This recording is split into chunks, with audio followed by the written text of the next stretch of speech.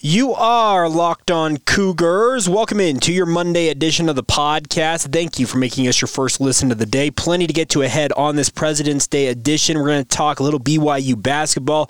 Rough weekend for BYU men's hoops coming up short in Moraga, but a record weekend for BYU women's basketball. We'll recap that. We'll also get to another position group preview. We'll talk about BYU's offensive line as we are a week away from spring ball getting underway. And of course, we will catch you guys up on everything else that happened over the weekend. A tough weekend similar to the basketball program for men's volleyball. We'll touch on all of that ahead on today's show.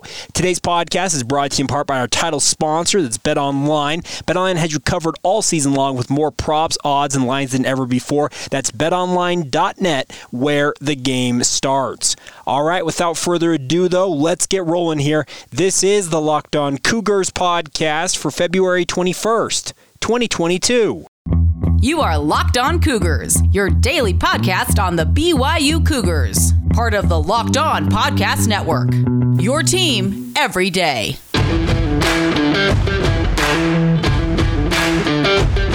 Thank you again for making Locked On Cougars your first listen of the day, my friends. My name is Jake Hatch. I work for the Zone Sports Network in Salt Lake City, Utah, as the executive producer of DJ and PK in the morning. And more importantly, I am your daily host here on your only daily podcast focused on all things BYU right here on Locked On Cougars.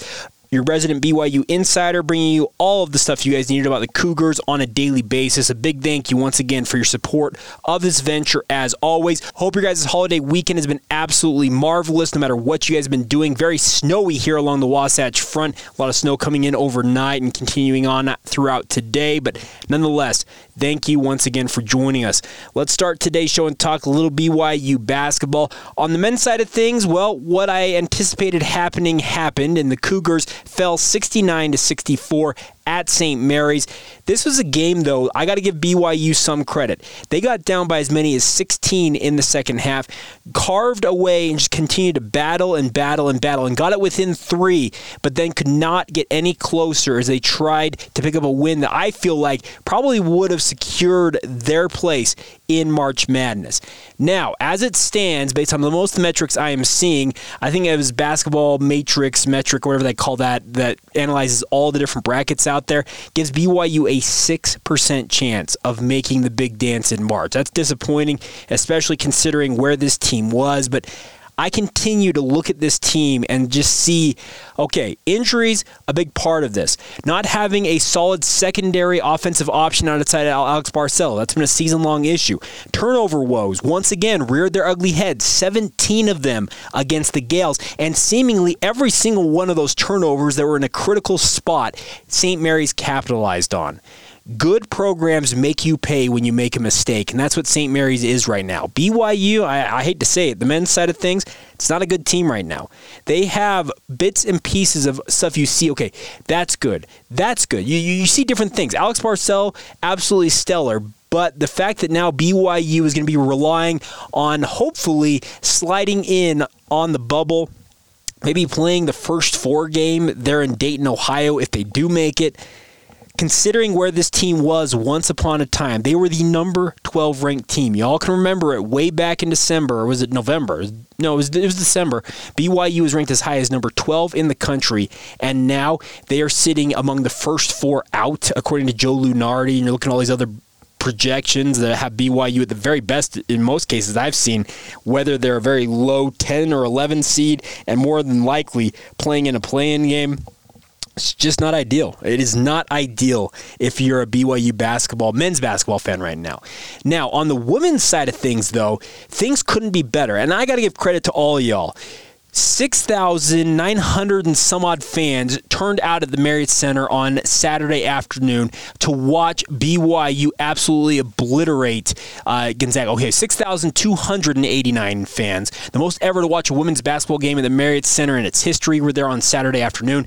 As I mentioned, I was planning on going, we'll call it a snafu pop up, and I was unable to go, so I watched it on TV, but I saw some pictures and retweeted some stuff of the pictures of the crowd. You folk that made that trek to the Marriott Center, you guys are the best. BYU improved to 23-2. They are 13-1 on the season. They ran away from the Bulldogs, who are 21-6. This is a Bulldogs team which was very, very good. And BYU just absolutely hammered them in that win, 63-39. This women's basketball program, kind of the antithesis of what the men's basketball program has been. They are getting stronger as the season goes along. Whereas the men seem to be fading a bit down the stretch here, the women's team, they're just getting started. The net rating has the women's team ranked number 9 in all of the country. The national polls don't reflect that. They only moved up one spot this week. They are now the number 19 team. That came out earlier this morning, Monday morning. But it's kind of crazy to see the disparity between these two programs. Whereas the men's team got off to a very hot start and has been relying on that most of the season despite all their other woes. The women's team started the season hot, stayed hot through the middle part of the season, and now as the season draws close to a close, they are getting better and better, it seems like, with every performance. And that senior day celebration was absolutely awesome. So tip of my cap to all you BYU fans who made the trek. I know I saw guys like Big Uncle Pooh were out there, Adrian. I saw that Jeff Hansen went down to the game, Casey Finlinson. I know most of you guys listen to this podcast. I got a tip of the cap to all 6,289 of you who made the trip to watch that women's basketball team.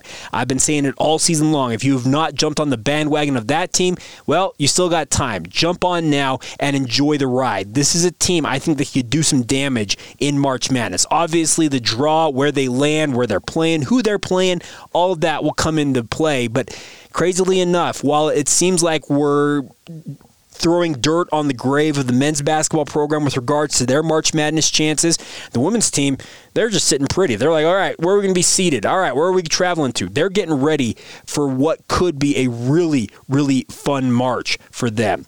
I don't want to throw dirt on the men's grave because they're probably going to make the NIT field. They'd probably actually be one of the top seeds in the National Invitational Tournament. But considering where this team was at earlier this season, making the NIT would just be a gut punch, I feel like, for most of you out there. And maybe I'm wrong about that. Feel free to weigh in with your thoughts. Locked On Cougars on Facebook, Instagram, or Twitter. You can tweet at me or DM me. My DMs are open. Jacob C. Hatch on Twitter, or feel free to email us. LockedOnBYU@gmail.com is the email address. Let me know what you think, but it really seems like the women's team, whereas the men's team is faded hard, the women's team, they're just getting ramped up, and it could be a fun March if you want to support this women's basketball team, and I would encourage you, if you have not jumped on that bandwagon once again, get on now. I am fully on this bandwagon. It is a really, really fun team. Jeff Judkins has done a great job with that squad, and there's some good things coming, it feels like.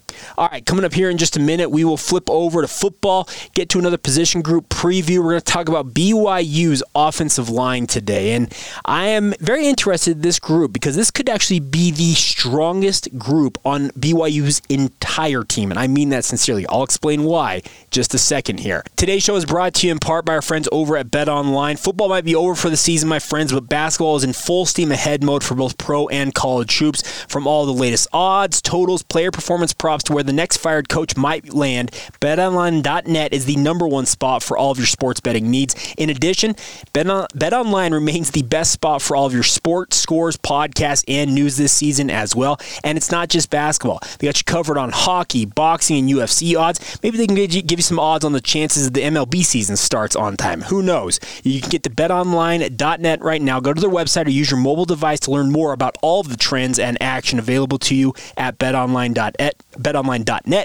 Once again. It's all courtesy of your friends at BetOnline, where the game starts. Thanks once again for making Locked On Cougars your first listen of the day. Let's continue to get you ready for BYU Spring Ball. It starts a week from today, crazily enough. Yes, we have Spring Ball coming in February. I know it's the final day of February, but nonetheless, it's coming in February. It'll last throughout the month of March. I believe the final day is scheduled for the March 27th. So essentially a month-long camp. 15 practices will be interspersed throughout that. And I do not know. I know the question is going to be, Jake, is there a spring game? Do you know when that's going to be? I have heard no details on that. I would assume that BYU will do everything within their power to have some sort of an open scrimmage practice be what it is to allow fans to get out and watch the Cougars. I just don't know when or if that ultimately is going to happen. But just my personal opinion, interjecting here, I think they will do everything within their power to have that happen. Now, let's talk about another position group to get you ready for this, kind of the three questions facing each one of these position groups. And today we're talking about the offensive line unit. And this is a big unit, obviously. 5 different positions. Almost half of the offense resides in the offensive line group. And the big questions I have for this group are, number one, how good can this unit truly become? And will we see a version of that in spring at any point? And what I mean by that is BYU recruited, obviously, at a very high level along this offensive line. They brought in a 5-star transfer in Kingsley Suamataia from Orem High School, formerly of the University of Oregon. He figures to enter the mix right away and battle for playing time at one of the tackle spots. You also brought in a pretty highly thought of prospect from the junior college ranks, a former BYU signee in Lisala Tai, a junior college All-American, a guy that BYU is very excited to have. Where does he factor into this? He's 6'8". He figures to fit into the tackle discussion, but could he slot inside? I think the biggest thing is you look at this offensive line right now with Blake Freeland at left tackle, Clark Barrington, who has been just absolutely stellar at left guard now will be his 4th season in a row for the Cougars. He's an NFL prospect in his own right. Connor Pay steps in at center. You figure that's probably the one position that has the biggest question mark with regards to can somebody unseat a guy like Connor Pay, even though I think he's pretty entrenched there. Right guard figures to be Joe Tukuafu's spot, barring somebody like Campbell Barrington or a guy like Lisala Tai moving in and beating him out for the spot. And then at right tackle, does Kingsley Suamataia factor in to battle Harris LaChance at right tackle, or do they see him being a left tackle where he pushes Blake Freeland? The thing about this is this offensive line, folks, could truly go, I think, 10 deep this season and have no fall off. And I'm not saying that to blow smoke up anybody's skirt to make somebody feel like they're really good. This offensive line for BYU has a chance to be absolutely elite. Darryl Funk has got to be just thanking his lucky stars that he landed this type of an offensive line unit. This is the type of an offensive line that makes their coach look absolutely brilliant and potentially gets him a bigger job. That's the type of offensive line BYU is dealing with right now. I am absolutely in love with this group. If they really achieve what I envision they could achieve, this offensive line could once again battle for that Joe Moore Award, which goes to the best offensive line in the country. They could be as good as some of the elite units around the country, and I'm talking the biggest of the big, Alabama, Georgia. Think of the great teams right now who have great offensive lines. I'm telling you, BYU has got a opportunity here to have that unit look like that. I also expect, question number 2 here, is how much will the work of this offensive line really get to work together in spring ball? Because you have proven options in Blake Freeland and Clark Barrington at left guard and left tackle. How much really do they need to show in spring ball? I don't think they need to show that much. I think at center, Connor Pay just needs to go in there and show that, yeah, I'm the dude, get out of my way, let me do my work. Right guard's interesting because Joe Tukuafu has held that spot down for the better part of 2 years, but there's, like I said, a lot of talent. Campbell Barrington is a freshman All-American, and I didn't even mention him as being in the running to play at either tackle spot. I figure that BYU is probably going to slot him inside and let him battle at right guard with Joe Tukuafu and see if he can unseat him. That's how good this unit is. You have a freshman All-American who looks like he's probably going to be a reserve. It's crazy to think of the depth and talent of this unit. The right tackle spot will be interesting because Kingsley Suamataia come in and absolutely blow the doors off everybody and just look like the next All-American offensive lineman. Does he come in and try and channel his best John Tate or whoever great BYU offensive lineman, insert name here, and just absolutely rock it? That'd be fantastic if he did, but I also don't think you necessarily count on that because he only saw sparse playing time at Oregon. He's still getting adjusted to the playbook with BYU and getting up to speed. I think you'll see him make more of a push come fall camp, but I could be wrong about that. He is a supremely talented offensive lineman. I watched him enough at Orem, and I'm like, holy smokes, this dude is absolutely legit. And if he lives up to his potential, folks, you're looking at a surefire NFL guy. But he's got to live up to that potential. That's the biggest thing. So question number 3, will there be an offensive lineman that has been biding his time, whether it's a guy like Tyson Lewis coming off an ACL, a Seth Willis who saw time as a reserve last year, insert a bevy of other names here for BYU. Will there be an offensive lineman lineman who we have not talked about on today's show that shows up in spring camp and all of a sudden is like, hey, I'm in the mix here to maybe start or at least be part of that two deep for the offensive line. I think this group, and I envision it, left tackle, you're probably going to have Blake Freeland as your number one. I'd imagine that Braden Keim and or Kingsley Suamataia are your backups battling there. At right tackle, I think Harris LaChance gets the nod going into camp, and then Kingsley Suamataia and Braden Keim battle there. Right guard, Joe Tukuafu, Campbell Barrington, Lisala Tai. Center, Connor Payne, Joe Tukuafu. And then left guard, Clark Barrington, Lisala Tai, Campbell Barrington. I'm telling you, there's like 10 to 12 guys here who have potential starting, what do you call it, talent, potential, whatever you want to call it, that could challenge for time. Will somebody else from this group that maybe could go as deep as 20 guys on the roster at offensive line, could one of those guys that we haven't mentioned today all of a sudden show up and they've transformed their body, they've put things together with the playbook, they understand the scheme, the wide zone concepts, and all of a sudden they're like, hey, that's a dude. I wonder. It'll be interesting, but I think a guy to keep an eye on in that respect is Seth Willis. I heard good things about him. He's not necessarily the biggest name prospect who has come to BYU in recent years, but he has made an impression in his short time at BYU. Another one is Dylan Rollins, the former high school player of the year up in Montana. Highly thought of kid that picked BYU. Well, he redshirted this past season. Does he make a move in spring ball? Be very interesting to see what ultimately transpires with this unit. But the biggest thing about spring ball for this offensive line is I want to see how much work they actually get together, because a lot of these guys, they don't necessarily need that work, if that makes sense, because they're proven. Blake Freeland and Clark Barrington scream to me guys are going to be playing in the NFL one day. I think Connor Pay's got that opportunity.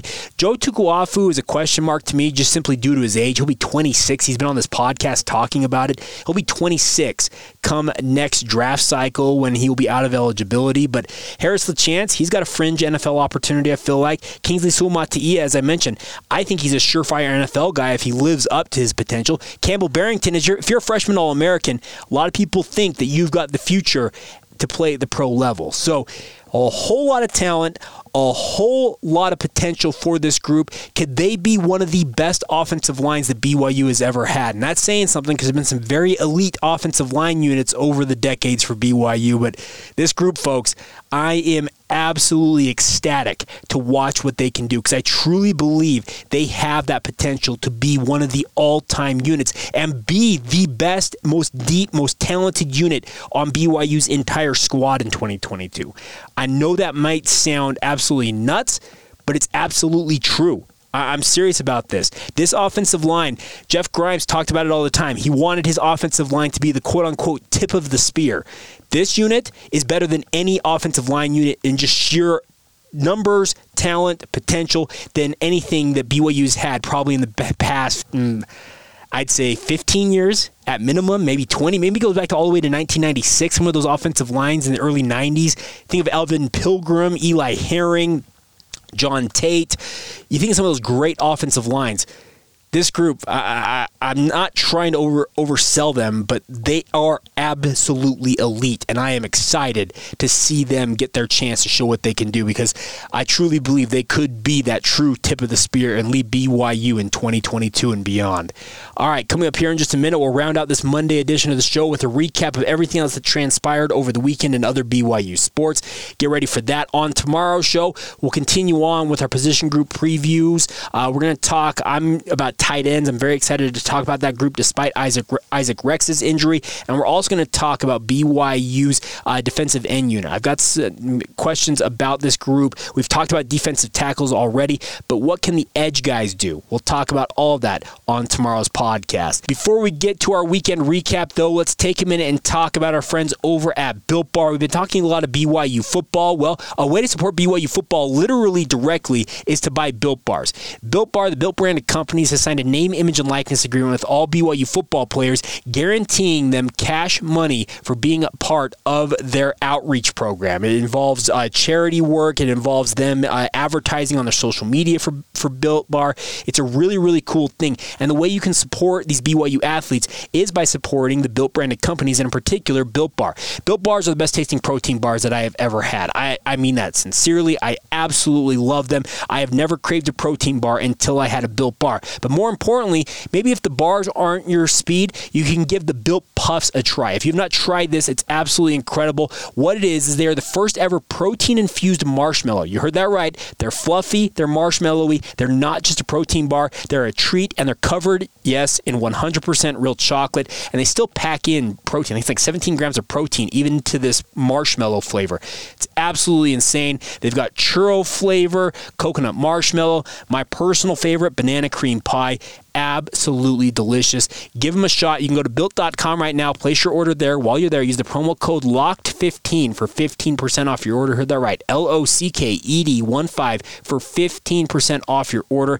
Enjoy the best tasting protein bars and support BYU football by supporting Built Bar. Before we go on this Monday edition of the show, let's recap the weekend that was in BYU sports. As of recording, BYU baseball is still in their matchup with Ohio State. So I'll recap the baseball weekend on tomorrow's show. So we'll recap the opening 4 games down there in Port Charlotte, Florida for the Cougars, if you did not keep apprised of how things were going over the weekend for them down there in the Sunshine State. But I don't want to give you an incomplete look at things. So we'll do that tomorrow. But let's start off with BYU.